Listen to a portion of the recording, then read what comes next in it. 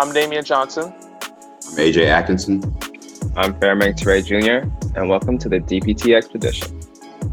We are current physical therapy students in Boston, discussing our real-life experiences and perspectives in a real, unedited fashion. Welcome back to the latest episode of the DPT Expedition. This is your boy Damian, and I'm joined by my fellow co-hosts, Fairmang and AJ. How y'all doing today? Pretty good, man. Can't complain. How are you? What's up, Dam? How you feeling? Good, man. Just taking it one day at a time. Today, we have an amazing guest today to address the topic that you, the viewers, voted for, and that is salary negotiations as a new grad physical therapist. And without further ado, welcome to the podcast, CJ. Thank you for having me. It's exciting to be here. No, thank you for joining us. And for all the people who don't know you, why don't you give like a little synopsis of who you are and what you're doing? All right. So I'm a doctor of physical therapy. Went to school in Boston, grew up in Montreal. Just moved to Chicago actually last year, exactly a year ago. So I miss my Boston PT fam. It seems like the physical therapy world's really small. So hi, everybody. So I opened up my own clinic in Chicago on the South Side. It's called Valona Health, and it's upfront an orthopedic clinic, but because my heart still lives in the neuroscience world, we tend to combine quite a bit of neuro and ortho in the same place. And I suppose I should also say, I've given the Interview Pearls talk twice now, and I'm excited to continue talking about it. Yeah, I remember when I was first introduced to you during that lecture, I was like, wow, like every sentence that was coming out of your mouth, it was like just bombs of knowledge. I was like, wow, this is crazy. And when people voted for this topic, I was like, I gotta get CJ on this. So I'm so glad that you're here. And let's get into it, right? So the first question I got for you is, should we as new grads, should we focus on a bottom line, which is salary itself, or is there any other part of the package that we should negotiate? Oh, straight out of the gate with a good question. That's a great place to start. It's funny when we get into the workforce and like gone through school, we have all this debt racked up. The first thought is, okay, I'm going into negotiations. What am I making? And I think you highlighted, and we haven't talked about this before, so I'm amazed that you brought this up as a first question, because I think that the quality of life and the environment in which you are joining your first clinic, hospital, whatever setting you've decided to join, I would say the environment that you are joining, the culture of the clinic, the productivity metrics, what your working hours are going to be, like work-life balance would be more important in my view than the salary itself. And I have to totally agree with you, which is why, that's part of the reason why I chose physical therapy as a profession, because it has an amazing work-life balance that's very rewarding, and not a lot of professions have that. So thank you for sharing that. I'll pass it to you, AJ. So our next question for you, CJ, is there any experience we can get prior to graduating physical therapy school that can maybe help us leverage our salary negotiation when we leave? So I'd say it depends on what type of clinic that you're applying to. I have most experience in the orthopedic world. I did some clinical rotations in inpatient, but for the most part, I'd say in the orthopedic world, it seems to be most diverse in the sense of if, you have Pilates background, or if you have, for example, I have a yoga teacher certification. So when I was applying to jobs, they would actually bring that up as an asset, not something that I necessarily thought of, because I was like, okay, if I want to teach yoga on weekends. But if you're applying to an orthopedic clinic that is either specializing in a specific type of exercise, like if, you have TPI certification, which is like that golf thing, I forget what it stands for. Or if you have yoga or Pilates, if you have extensive experience in a specific sport, like if you enjoyed playing a sport, I don't think you need to necessarily have the credentials so much as showing up and saying like, I know everything there is to know about cycling and fitting people to their bikes. So the salary negotiation portion of that question is a bit more challenging, and I have to think about that a little bit more. My instinct is to say that as a new grad, it's probably challenging, but there's nothing saying that you can't try. So I know that with my second job, at a PT school, they liked the fact that I taught yoga and they wanted me to put it on my business card. So it was Fitzgerald Physical Therapy. And then on the other side of it, it would say, what I like to do and what I specialize in. So when patients come in, they can say like, oh, I want to get back to doing yoga. Therefore I will go see CJ. So I think that can be helpful if you just highlight what you're interested in, or if you have these like certifications. I appreciate that. The clinic I used to work at, I was a tech before getting into school. We had certain therapists that, were certified in dry needling, and some therapists that were prior athletic trainers or specialized in like dance therapy.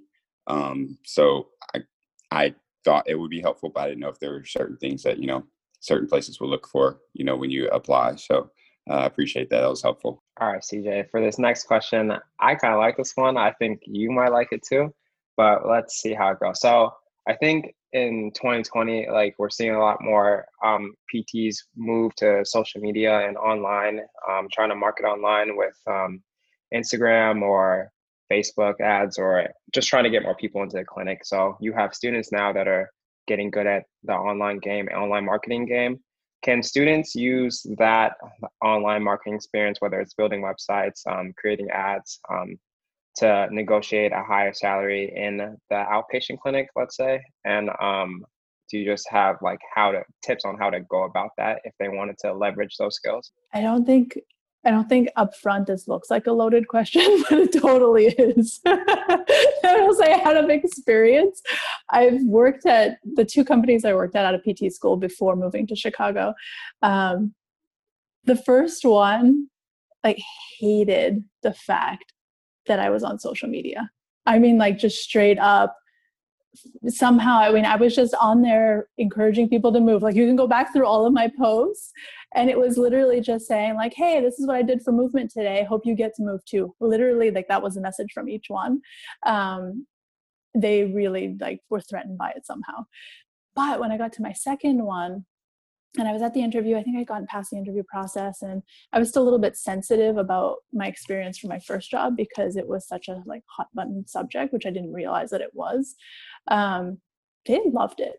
Just straight up, they were like, what do you mean you have social media? Let's see it. Oh, that's cool. And okay, yeah, whatever. This is your stuff. We should be promoting you. And they were really about, each clinician growing and developing. And they looked at me straight in the face and they said, if you stay in Boston and you end up putting up a shingle down the road, it doesn't change anything. If anything, it strengthens our network, because if you specialize in something, then we can say okay, we're going to send you these people, you're going to send us these other people. That's not what they said specifically, but they liked the fact that I was on social media. So when they asked me to start, not ask me, but kind of propose the idea, I'm throwing my earphones around, to propose the idea of me teaching yoga on Saturdays, I already had this network built up where I could post it on my social media and cross-post it to theirs, because each clinician at that clinic was given a specific day where they had to post. And I think that's brilliant, because then you end up with lots of different types of posts, and it takes the load off of the company, because they don't have to decide and try and figure out okay, what are we posting today? Because then okay, CJ's got Monday, so-and-so's got Tuesday, they've got Wednesday, and then it's just done. So one way to, I guess, identify who would be in each of those camps is go online and figure out how are they posting, what are they posting, and then try and follow if they're tagging their employees. I think would be also an indication. So if you do end up going through negotiations, you're both interested in each other for the interview, after the interview process, it might be worth talking about, can I help you with these other things, and would that get me a bump in anything? Yeah, I love that. And if you can start small, and if you start to show, hey, I'm bringing in one new person a month or two new people a month, that's this amount of dollars over the course of a treatment, then hey, let's start talking about getting rid of our marketing agency and I can take it. But it also means that, hey, you might have to bump up my salary a bit because I have skills that are helping the business, that are helping me, and it's a win-win relationship. So I really appreciate that answer. Dame, I'll throw it to you. I had a real quick question just to jump in. On top of that, because social media is so large now, just in your personal opinion, would you suggest people having two separate accounts, or should they, make their own account kind of like PT/real life? Because I know that becomes an issue trying to remain professional, but at the same time, like show you're like a regular person. So would you suggest people having like a work-based account separate from their personal one, just in your opinion? I've heard mixed reviews for this. I chose to have my personal account because I didn't know where we were going to be moving to, when I would be opening my own clinic, or what it would even be called once we get there. So I kept mine as just, Dr. CJ Mimee, and that was my Instagram, or that is my Instagram. I don't use it as much anymore, but patients still like to see that you're a real person. So I went the route of maintaining my personal one, but then creating a new company one. For the reason, so the personal one, even though it's like personal professional, it still has, my dog and what I did on the weekends. And I don't really drink, so I don't have to worry about like that stuff in terms of like showing stuff where you're like, oh, they probably don't want to see that. I like the idea of having two separate ones, especially if you end up opening up your own practice someday. The marketing is for that practice. If you're selling yourself, you're going to have trouble onboarding other people, because they're going to be like, no, I don't want to see somebody inside Valona Health. I want to see somebody at Mimee Physical Therapy that is Mimee. Like, I want to see the Mimee, as opposed to like, oh yeah, I'm onboarding really great therapists that can also help. So I think my preference, and I'm biased obviously because that's what I ended up doing, but I've heard mixed reviews. I think you can do it both ways depending on what your long-term goals are. I appreciate that. Oh, go ahead, Dame. Sorry. No, I was just going to respond to your question. I was just going to say that I have two separate accounts myself because, I actually do drink, so I don't want anything going on that other account. So, but also to jump on what CJ was saying, I plan to use that professional account as a marketing tool when I do graduate and eventually open like my own facility or something like that down the road. So, did you want to add anything, AJ, or? I was going to say I appreciate the answer, because I've always gone back and forth on if I wanted to do that, because I'm still undecided if I want to open a clinic in the future or anything like that. But I know just having like my own personal account, I really don't have too many things related to physical therapy on there, except in my bio that I'm a student. So yeah, I didn't know if it would be weird to just all of a sudden start transitioning my personal account to PT related things, because it would just seem like such a switch. So it was actually very helpful that you said that. So I just wanted to say I appreciated it. CJ, knowing what you know now, what are some like tips of the trade that you could tell new grads when it comes to like interviewing and doing salary negotiations? I wish I could share my screen with you. I just want to like publish all of these questions. So there's the normal questions that people would ask, right? So what types of patient population do you serve? Is there any mentorship that's built in? And making sure that if you wanted the mentorship and you're looking for that, there is some set structure, and there's some evidence that structure is upheld and kept. So whether it's like weekly meetings with an older clinician, or every 2 weeks, in one of my clinics, with my second one, actually, I really like Fitzgerald. I feel like I miss them. They used to do rounds on patients, so it wasn't one-on-one mentorship so much as, okay, every 2 weeks we meet as a whole clinic at lunchtime and we talk about patients. So mentorship, I know, is a big topic among new grads, so that's why I bring that up and go through those details. Continuing education amount, so the credit, and so getting money reimbursed for things that you're interested in studying and continuing and pursuing, and what the structure is for that. I know some places will make you meet your productivity metrics before they give you any money. And then when they do, it's not at the full amount, it's, chunks of money at a time. So if you're supposed to see 60 patients in a week and you only make it to 59, you get nothing. So just make sure that if that's something that's a priority to you. I know AJ is shaking his head. Oh, I have a story for you. Some of the other questions that are normal that are asked are salaried versus hourly. Make sure that there's no ramp up period, by the way, or if there is, it's very reasonable. I know that there's some clinics that will do a ramp up period, meaning that will pay you per patient until you make it to a full caseload. So that might be 3 months. That might be 4 months where you're getting paid per patient. And if they cancel, all of a sudden you're resenting that person because you're like, Adds my grocery money. How many PTs and PTAs there are per shift? So you're laughing, I'm sorry. How many PTs, PTAs there are per shift and how often you see your patient, right? So if you're a PT and you get hired in a place that's all PTAs, you have to know full well that the subtext of that, it means that you're going to be doing all the initial evaluations, all of the reevaluations, all of the discharges. So the documentation load on that is going to be miserable. And by the time you get to see that person 30 days later, you're like, I have no idea who you are. Like, who are you? Are you doing any better? What were your goals? So just make sure that you're comfortable with the structure. I shouldn't place my bias on that, but I think we should be more involved. What your start date is, and whether that is contingent upon passing the NPTE. How many patients do you see per hour? There was one place I interviewed for in Boston, and they were really angry that I didn't end up taking it, which was kind of funny. They called and yelled at me. I've seen a lot. I went to shadow. So one of the best things that I'd say or recommend is to ask to shadow after you've interviewed. That place I sat for 2 hours, and at any given time during that 2-hour window, there were 5 patients per PT. Yeah, I paused there intentionally because it takes a second. You're like, what'd she say? And yeah, it needs to register. And oh my goodness, that still exists. I guess with COVID, that might be changing.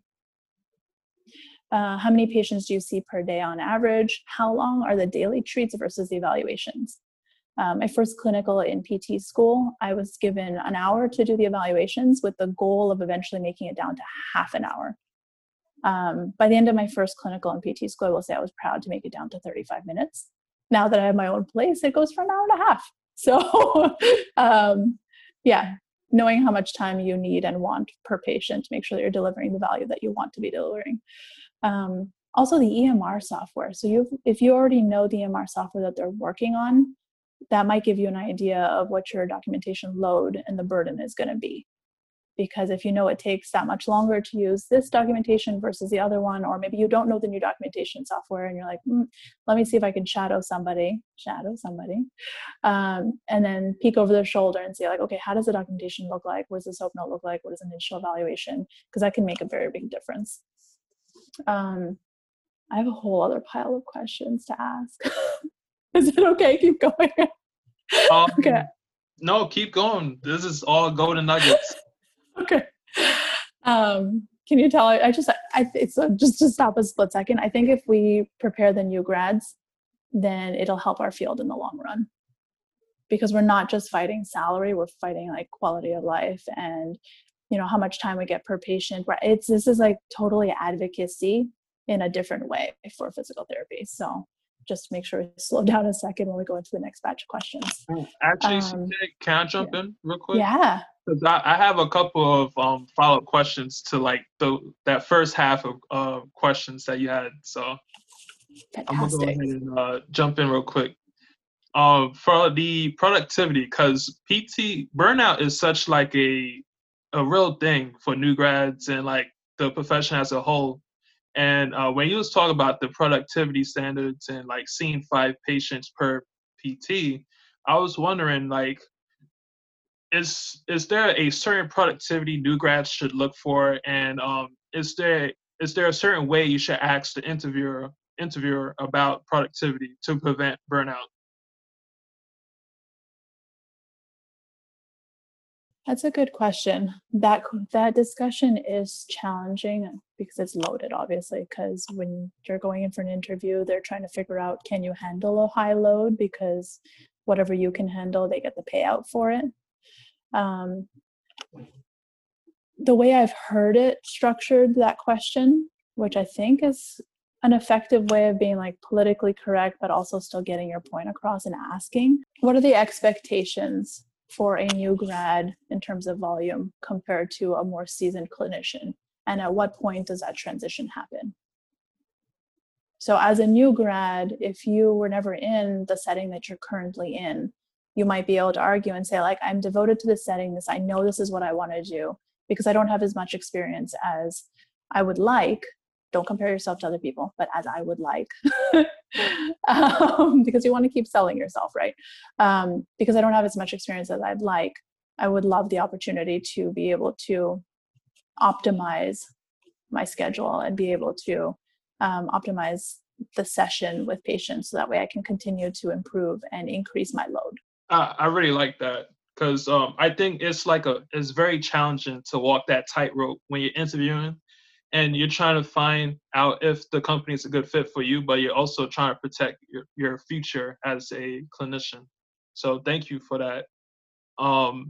My second question is about the shadowing because I think that's such a great idea that not a lot of people take advantage of because we graduate with so much debt and we're just trying to make money real fast so we can pay it off. So we're going for the clinic that pays the highest, but maybe that's not the right clinic for us.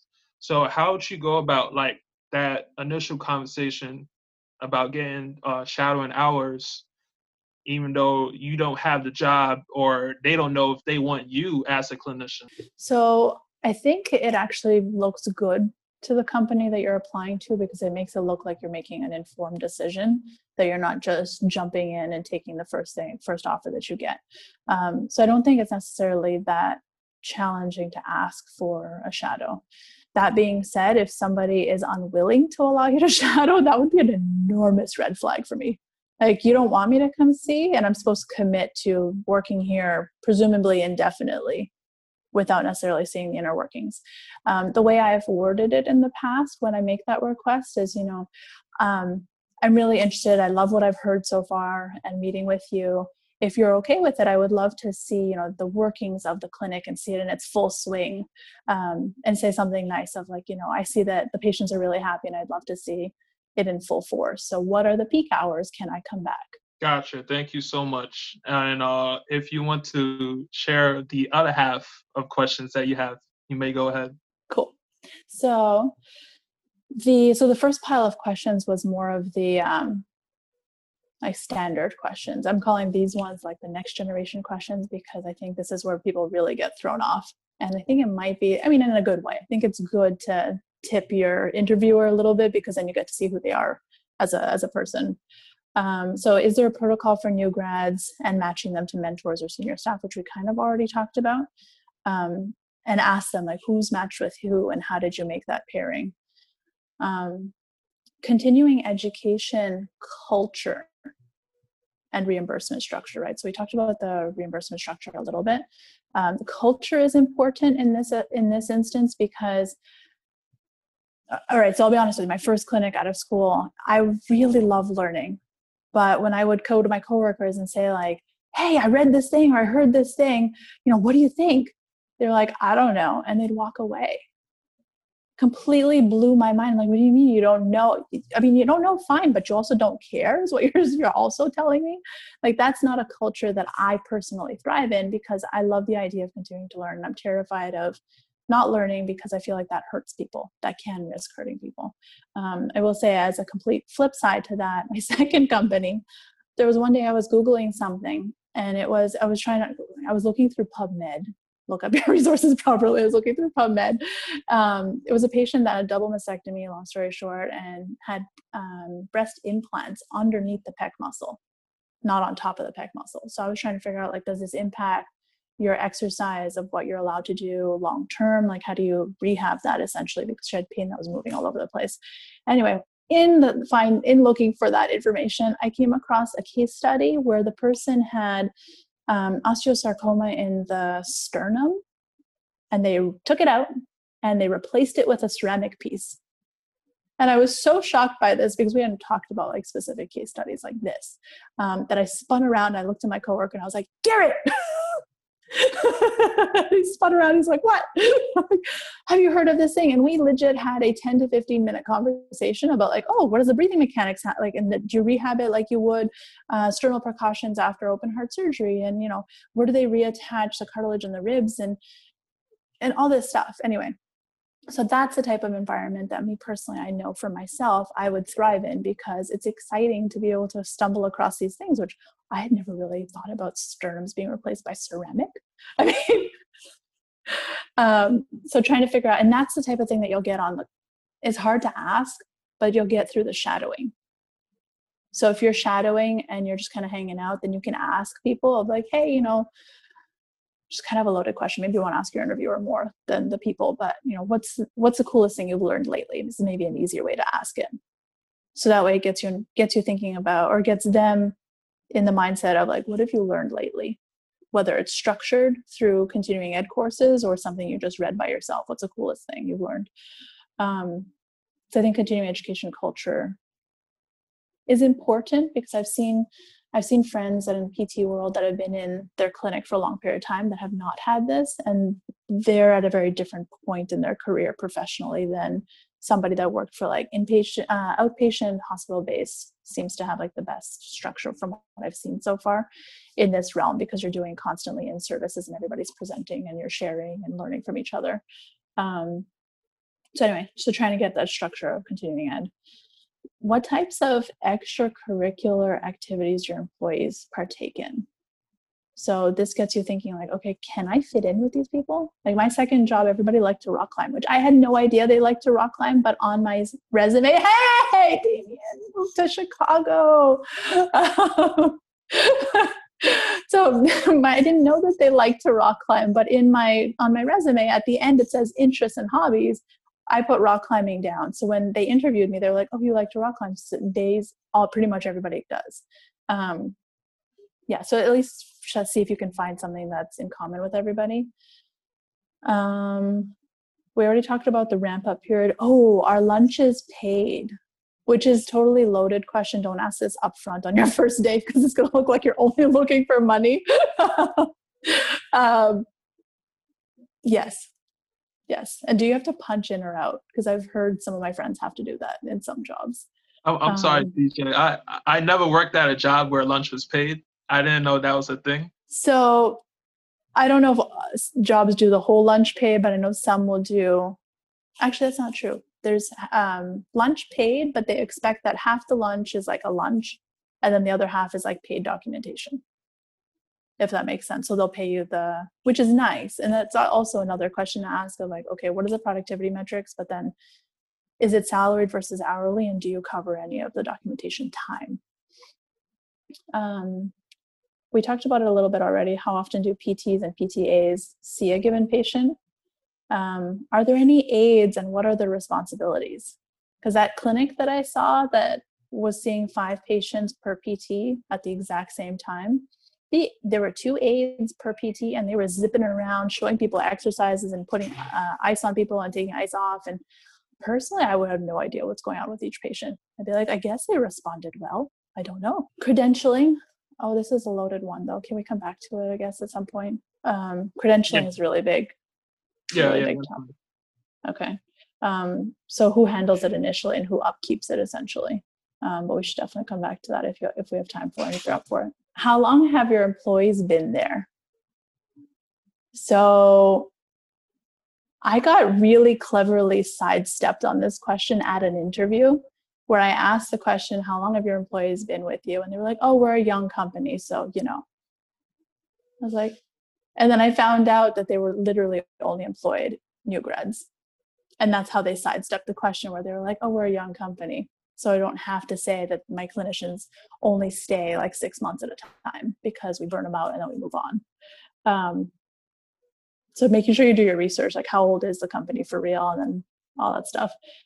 Asking somebody, what is your favorite thing about your company, is really telling, because how they choose to respond to that tells you exactly what the working environment's going to be like. And can you describe a patient you've had recently? For the reason that if somebody doesn't like what they're doing, they're not happy with the company, they might say really nasty things about their patients, which obviously we don't encourage, but that'll also give you information of like, do I want to be working with this person if they actually don't care about their people? Yeah, I'll leave it there. Volley it back to you. See, these are all questions that really tells the tale of the work culture. And I feel like as new grads, we don't really look for that. We just look at the salary. So I'm glad that you shared all those questions, because you could get paid like the highest as a new grad, but if you're not looking for it to go into work every day, you're going to have a bad time, and that's just going to accelerate your burnout. So thank you. Speaking of getting paid highly, can I jump in there a sec? So when we thought we were probably leaving Boston, but we didn't quite know if we were staying, and I was interviewing for my second job, I got offered stupid amount of money at one of the companies. I mean, like, I got offered a car's worth more than all the other places. And knowing that it was probably short term, I was super tempted. I was like, I could probably, but I had burnt out at my first one. I'm still like recovering from that a year and a half later, which is craziness that it takes this long. I honestly don't know how much longer it's going to be, but it's a long time. So burnout is definitely very real. But I did consider it though, because I was like, it's a car's worth and we might be moving. It might be nice to have a few extra dollars. I shadowed at that place, and I was going to be the only PT out of 3 locations, and it was just PTAs at the rest. So I was going to have to literally I know everybody's shaking their head. I was literally going to have to get in my car and zip around Boston between the 3 locations doing evals, re-evals, and discharges. And that was going to be the day every day. And I was like, you know what? The car's not worth it. It's just not. Now, for me, you have to give me like 3 car, 1 for each location, because that sounds crazy. Yeah, that's quite the ridiculous offer, I guess. And that's also safety involved. Like, what if something happens on a car ride to one clinic? I didn't even consider that. Sorry, my face speaks when I don't want it to. Absolutely right. And that also a question that I have not added to my list, but I'm going to add it now because of what you just said. Who carries the liability insurance? And if you're switching jobs, what happens in between? So if you've switched jobs, will your current job liability insurance cover your first jobs? So if a patient comes back 6 months later and says like, oh, something happened, liability insurance, I think you're absolutely on the money with that. That's a really good point, actually. I guess kind of you hit on so many questions, but one we have is, what are common mistakes you see or hear about when it comes to, new grads in the interview process? Probably, that's a good question. I'd say the thing that scares me the most, that's kind of like cringeworthy, is when people come straight in with the like, when do I start? Before the other person has shown interest. So you're interviewing them just as much as they're interviewing you. But I think assumptions, I mean, everybody knows what they say about assumptions. Yeah, just being careful that you don't assume before there is an offer on the table. I mean, showing interest is one thing, but assuming that you're the only one that they've interviewed. And while it's super important, I do caution against asking about salary the first day that you meet somebody. I like string them along, get them to know you, get them to like you, get them to like let their guard down around you because you're friendly and you're nice and you really want this job. And then at some point, as it comes out, you'll be like, oh, but I got offers at different places that were more than that. Is there room for negotiation? No, I agree. Sometimes you come in, too confident for things and, the rug is pulled from under you, and that's never a good feeling. So I appreciate that. I think I'll shoot the next one to Meng. I hope people are paying attention because you just dropping gem after gem after gem. Kind of excited for when we're new grads and we get to go through this process. But I have 2 questions for you. You kind of been talking about like who you are now as a PT, as a person. Have you like always been like this? Like, what was new grad CJ like? Did you have this kind of confidence then, or has it kind of just been built up over time, over the lessons that you learned and the experiences that you've had? So I will say for the listeners that I had no idea what these questions were beforehand, which is amazing. I think actually I'm happy that I didn't, because then it is more candid. So I think I naturally tend towards the confidence and I stand up for people when it's for us, other people. So I'm Greek. I didn't say that part of my introduction, and I call it my Greek fire. And for the most part, I keep the jar kind of under wraps. Sometimes the jar needs to burp, so you let out a little pressure and then it goes on. I will say that the lid goes all the way off and all the fire comes out when there's injustice and somebody is doing something to somebody else that's not right. And it's a lot easier for me to do that with other people, or was a lot easier to do that with other people. So for example, I love all people, and I take care of everybody, but I could get out of my car if people don't move for an ambulance truck. Like that's something that really gets me. If somebody doesn't move for an ambulance truck, I'm like, the last time it happened, I was like, CJ, I was like gripping the steering. I'm like, stay in your car. It just makes me so angry. I'm like, somebody's in there, they need help, and you're in the way. They can't get to hospital. So when it comes to other people, I'd say I'm faster on the like jump in and help thing. I had to learn to do that for myself. So I think that was a skill that I needed to learn how to pull that back and be like, okay, I need some of that love as well. And my first job out of school did that, to be honest with you. I burned out at my first job.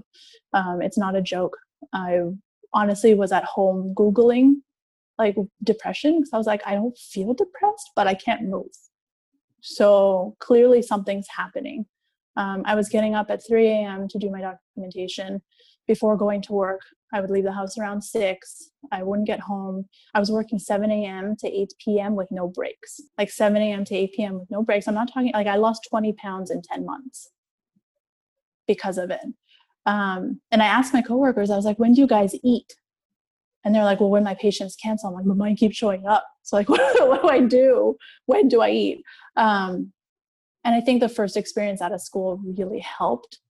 I hope this helps you get there faster before you go through that type of experience, for all the listeners out there and for the 3 of you here as well. I appreciate that. I feel like that's very important, but I also feel like people might think that I have to get from 0 to 100 in like an hour. Like it's a step-by-step process. And I think we just have to remember that, hopefully we don't have to go through experiences like that where it's that bad, but just over time, you'll gain that confidence, and it'll come with just more practice. And just as you get to know yourself better, you'll be more confident in your values and what you stand for. So I'm all for that. I love that. I don't think you can like shortcut it to get there. And the second question, kind of goes with this. But why do you think that new grads kind of struggle to understand the value that they can bring to their patients, to their company, to themselves? That's another loaded question. I'm sorry, but hitting you with a lot of them today. I love it. Like, actually, like, keep them coming. Why do new grads have trouble with their value, or the value that they can bring? I mean, it's probably, I guess for me, I shouldn't generalize to everybody, but I can see how if we've been beat for 4 years trying to like master your clinical decision making skills and try and put it all together, and then you're working on your soft skills alongside your clinical decision making skills. Once you get out into the real world, there's so much that's going on. There's so much that's not second nature yet, that I think it is very difficult to say, yeah, I'm valuable. Yeah, I'm good at connecting with the super difficult patient. Like my first job out of, well, everybody knows, but my first job out of school in particular, when they had somebody come in that was super challenging, I'm like, I want them because of the soft skills of being able to like soften up a really challenging character. That's a skill. That's something that is not taught in PT school necessarily. I mean, they foster it and they try and build it. But if you have that, then that's a skill that you bring, right? So even if your clinical decision making is not perfect yet, which I don't know if it can ever get to perfect because we're always working on these things and research is always changing our field anyway. I think new grads maybe struggle with not knowing what their value is because there's too many pieces going on. But you have value though in those other things, and your clinical decision making is just going to catch up. Step by step, piece by piece, it'll come along. No, I really love that. Damien, I'm gonna throw this next one to you. Yeah, CJ, I love what you said, because like, I think this has to do with like education as a whole. But I feel like, we don't live in the gray area too often. We always want the right answer and the right hypothesis and the right diagnosis. So I think, relying on your soft skills and being more confident in yourself as a new grad is definitely a value. What I wanted to know was, what would happen if new grads took a stand for themselves and they didn't take those bad offers that are so common, like like 50K a year in, let's say, New York City, because there's like 15 schools churning out, a cohort of DPT students a year. I know it's COVID, but I could hug you. That is the advocacy that we're talking about. That's like absolutely it, right? So it's nipping away at some of the systemic issues within our profession, little by little, piece by piece, until greater change can eventually happen. So it's advocating on the patient level, community level, state level, federal level. It's advocating to new grads about not taking those jobs where they will work you into the ground, burn you out until you leave the field. I knew somebody, and I don't know if you met them or not. I knew somebody that dropped out of the PT world and sold wine and cheese for a year and a half. And then at some point was like, I don't know how they ended up coming back, but they ended up turning around and coming back. But they burned out and left and had to do that for a year and a half. If new grads, if we apply enough pressure on the system through new grads saying, you know what, I don't think so. And it's hard because your loans are coming up due. But you know what? If you don't have a job, your loans are going to wait. Because income-based repayment plans, I mean, for real though. So I think in the long run, if we chip away at it, I think that'll be helpful for our profession, because you don't have to take the lowest paying job. And being on the flip side of it now, where I am filling out my own reimbursement from insurance, they can fix it. They're okay. They're okay, and they're comfortable enough. It's all about the bottom line, right? But what I was curious about is that person who sold wine and cheese, they did the whole 3 years of PT school, and they just decided to do that after. No, they were a PT for some amount of years. Like they went through PT school, they graduated PT school, they worked as a PT, they burned out and left because they didn't have a choice. When you burn out, it's not something that's like you can reason with somebody and say like, oh, it's okay, you can get back to it. No, you're like, you're done, you're cooked physically, mentally, like you're fried. So that's what they ended up doing. So don't do that to the new grads. It's enough. Yeah, that's such a scary thing. I hope that the new grad burnout, starts to decline, but only time will tell. So, AJ, back to you, buddy. Thanks, man. There's so much good information in this. I'm sorry to put this extra loaded question on you again, and it also sucks because looking at the list, I don't know how it ended up on mine. If I could rewrite it, I would, but it's too late. So here we go. Given that physical therapists are being paid less, and it seems like a trend that hasn't changed or isn't changing in the near future, is there a better chance of negotiating salaries at places that physical therapists, are more abundant, like in terms of location? Or should we look for places that, there aren't as many to get paid more? That's interesting. And I think that might be part of the complication in the bigger cities where, in Boston, we have so many PT schools and we're graduating like hundreds of PTs every year. It probably is a lot more challenging. There is also, I forget what it's called, but there's kickback if you go out to more rural areas. Not that you have to go live on a farm or anything, but I think you can get a huge chunk of money. Sorry to be so straightforward like that. Which I love farms, don't get me wrong. I would have chickens if I was allowed. But I don't think you have to go all the way out that way. To go to an area where they're not as abundant can be helpful in negotiating your salary. But if you can boost yourself up and show evidence of like, no, I'm not like all your other candidates, then even if there's a lot of people around you, then you can still stand out. I guess my kind of follow-up to that would kind of be like, does that mean it's more encouraged to boost that resume with different types of certifications and other classes that you're, very apt in and things like that? Or should you more so like come out of school and get experience first before, going to another job and saying like, I am this built person at this time? So I know at the beginning we said that certs are not necessarily the end all be all for salary negotiation. But on the flip side of that, if you have those, then you're setting yourself apart from the other new grads, right? Because although new grads are cheaper in the eyes of a company, which I hate saying that out loud, wish that wasn't the case.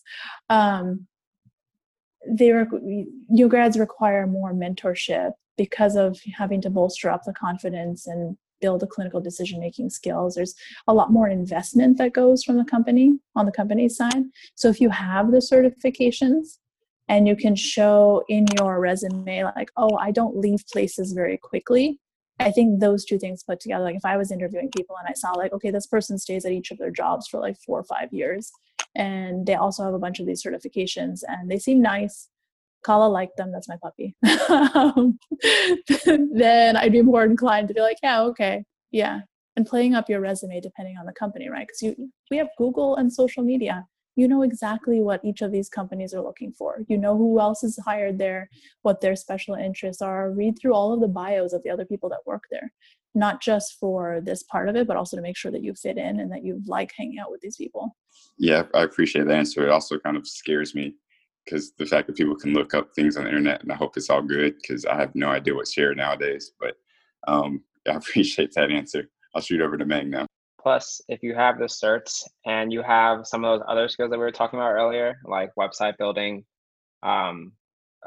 marketing, all that kind of stuff, you can also use that to leverage if you're in a position as well. So I just thought I'd put that in there. What I was curious about, if salary doesn't seem like it can be possibly negotiated, is it better for new grads to have multiple means of income, such as working at different locations? So before you sign on any paperwork, read through the manuals very carefully. Because there are moonlighting clauses, which essentially restricts you from working other things that might sap your energy, is how they word it, because they want you fully productive and awake and available. Not that your side hustle is going to hopefully burn you out like that, but just be careful that whether or not you're allowed to. So a lot of moonlighting clauses will not allow you to work at a competing physical therapy setting.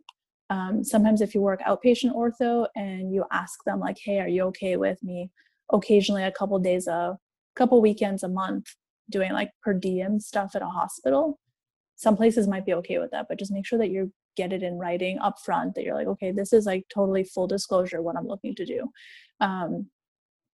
So if it's related to or unrelated to PT, both can be problematic. If we can negotiate better, then hopefully people don't have to do side hustles, but if they want to do side hustles, they will do them.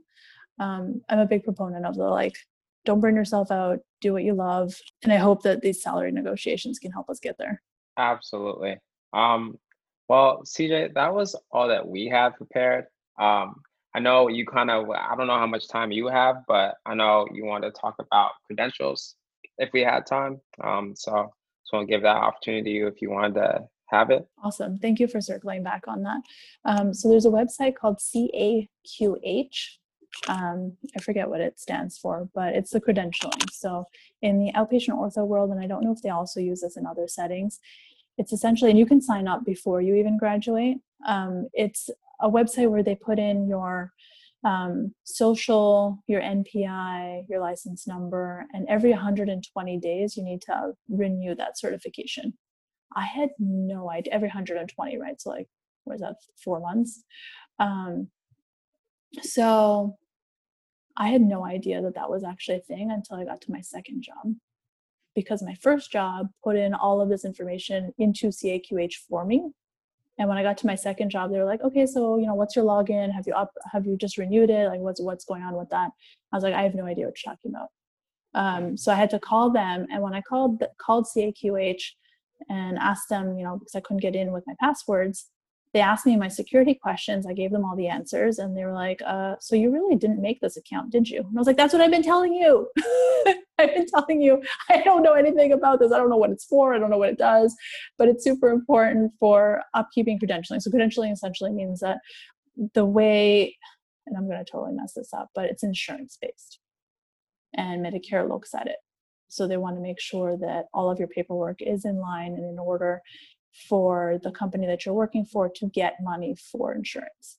If you haven't gotten credentialed yet, which is another topic I just realized that we should talk about, is finding out who's signing your notes for you and whether or not they're going to be changing anything that has your name on it before they sign it. Some places will allow you to work before you're credentialed, which usually takes a couple of months. So I would make sure that you get on that sooner rather than later. Again, if you Google CAQH, you can find it. But some other places won't let you start working until you're credentialed. So I don't know which one I prefer, but just make sure that whoever's signing your notes is doing it ethically, legally, all that stuff. Thank you for sharing that, because that's something none of us was thinking about. So thank you for that. I thought of two amazing questions just like off the top of my head, and I just wanted to ask you real quick before we ended, because you're a founder and a owner of a cash-based clinic, and I'm a big proponent of a cash-based. So I wanted to know, would you recommend new grads to work in a cash-based clinic as their first gig? And as a owner, what would you look for in hiring a PT? All right. So these are good questions. Before the pandemic, so I really good timing, opened Valona in January and then closed Valona at the end of February, before everything else shut down. Yeah. My husband's a microbiologist. So when the first whispers of what was going on in the world, I was like, what's happening? And he goes, you're probably fine for a week or two. And I'm like, we're done here. So I closed up shop for a handful of months. So I was intending to be solely cash-based. And then through networking and meeting some people I met somebody who's a healthcare consultant, so he essentially helps people to pick their healthcare plans. In talking with him, I was like, well, maybe it's not that scary. And if I only get credentialed with one insurance company, then maybe it's okay. So Valona's currently only credentialed with Blue Cross Blue Shield, but taking patients out of network is also a possibility. So out of network, that is something that people are really scared of, but it can be really helpful for both the company and the patient. There's negotiations that can be had out of network between the provider and the patient in terms of reimbursement. Whereas when you are credentialed and you're contracted, like so with Blue Cross Blue Shield, when people come in, I absolutely have to do what Blue Cross says they want me to do. But with out of network, there's more of a discussion of like, okay, what is your situation? I want to help you. I think you're in the right place. What can we do between the two? So working only for cash-based, I don't know if I have any upfront recommendations on that. I have to think about that more. Working for, it depends on your payment model too. So I recently did some part-time work for a place that does 50% of whatever they bring in from insurance goes to the PT. Well, it was supposed to be like that. That's a whole other discussion. It didn't happen that way. So that's something for another time. So that can be helpful depending on what they end up bringing back, if it's like percentage based. If you work in a cash pay clinic, in a cash pay clinic, they might also be more protective of their clients. I don't know if they're more like paranoia is higher risk. I don't know why there's this scarcity mindset in PT where people think that there's only a set number of patients out there. People hurt themselves all the time. So it's totally okay. It's not like there's not like we're running out of people to treat and take care of. I just don't understand. So whether you go cash-based or insurance-based, just make sure that you're taken care of in terms of your finances and you're comfortable with it, which is a vague answer. I'm going to have to think about that for another time if we end up doing this again. No problem. And the last question, what would you look for when hiring a PT as a cash-based owner? Thank you. It felt like something was missing. So what I would look for in a PT is somebody that's willing to learn. Not just like willing to learn, but like lives to learn. Like if I brought up a topic like that sternum ceramic piece thing, I would want to see the fire behind the eyes of like, what did you learn? What did you read? And then what happened? I think that would be even if it's a new grad, that wouldn't even matter to me. If they had the fire to learn and they wanted it, I would hire them like on the spot, which maybe I shouldn't be saying on a podcast, but I'm not in a position to hire just yet. Maybe next year. What happened? I said free advertisement. Oh my goodness, please be careful. Maybe next year, all joking aside. But yeah, I think that would be the biggest thing. So as long as somebody has something going on outside of PT, like they have hobbies that they enjoy, like the rock climbing and the whatever, to make sure that they're a real person. They don't just go home and, I don't know. Because a healthy like work-life balance, although you obviously want your employees to work for you. AJ, are you okay? I think it was sneezing. Were you sneezing? Okay, anyway. I think healthy work-life balance is important. What is happening? I wasn't sneezing. I'm sorry. I was laughing thinking of the way you said someone just goes home after work and does nothing. I was thinking just like, well, no, because if you think about it, I mean, hey, it's possible. I mean, because you need to be able to connect with your employees, show that you're a real person, but also the risk of burning out if somebody doesn't have an outlet, doesn't have something that makes them happy. Even if it's they go home and bake bread, I'm like, great, you have something you enjoy doing that's outside of PT, just for decreasing the risk of burnout. Because obviously, having gone through it myself, I'm not going to put somebody in that position. But I think if somebody has hobbies and they like doing something else outside PT, I think that could be helpful. Hey, man, everybody needs an outlet, and sometimes you could use those outlets to connect to your employers or your patients. So I totally get that. Well, that's all the questions we have. Fellas, do you have anything for CJ? Just want to say thank you. Sorry, AJ. No, it's funny. We said the same thing at the same time. So we're hanging out too much. But CJ, I just want to say thank you so much for coming on. I learned a lot. I think I could speak for the other two, saying they learned a lot too. And it's going to be exciting to be able to like learn about this and then also be able to apply it and hopefully be part of the change moving forward. So we really appreciate you and the people that you are going to inspire with this episode. And AJ, I'll throw that to you. Yeah, I could have said it better. I appreciate you coming on. It was nice meeting you, of course, across Zoom though. I am definitely going to be recalling and looking back on this episode in the near future and probably a year from now. And like Mimee said, hopefully we can be a catalyst for change or something. It only takes one small seed. So hopefully this is going to help a lot of people, but couldn't thank you enough. I don't know. It's going to be hard, man. I don't know how you're going to only pick one thing to share, but yes, this has been great. So I really appreciate it. Yeah, thank you for having me. This has been fun. And if you're ever in Chicago, please let me know. Yeah, I just want to echo what the fella said. Thank you so much. This is definitely going to be the guide when, we're doing our internships and we're interviewing and stuff. So definitely going to reach out to you if I am in Chicago. Maybe we could go rock climbing. We'll see. But CJ, for the people who don't know your handle or anything, where can they reach you if they want to ask you further questions about interviews and stuff? I'm always thrown by this question. I don't know when that's going to stop. So my personal professional one is Dr. CJ Mimee. So Dr. CJ Mimee, through all of them, like Instagram, Facebook, whatever. Otherwise, you can use Valona Health if that's easier to remember, also on the same platforms. Thank you. Well, ladies and gentlemen, there you have it. This has been another amazing episode of the DPT Expedition.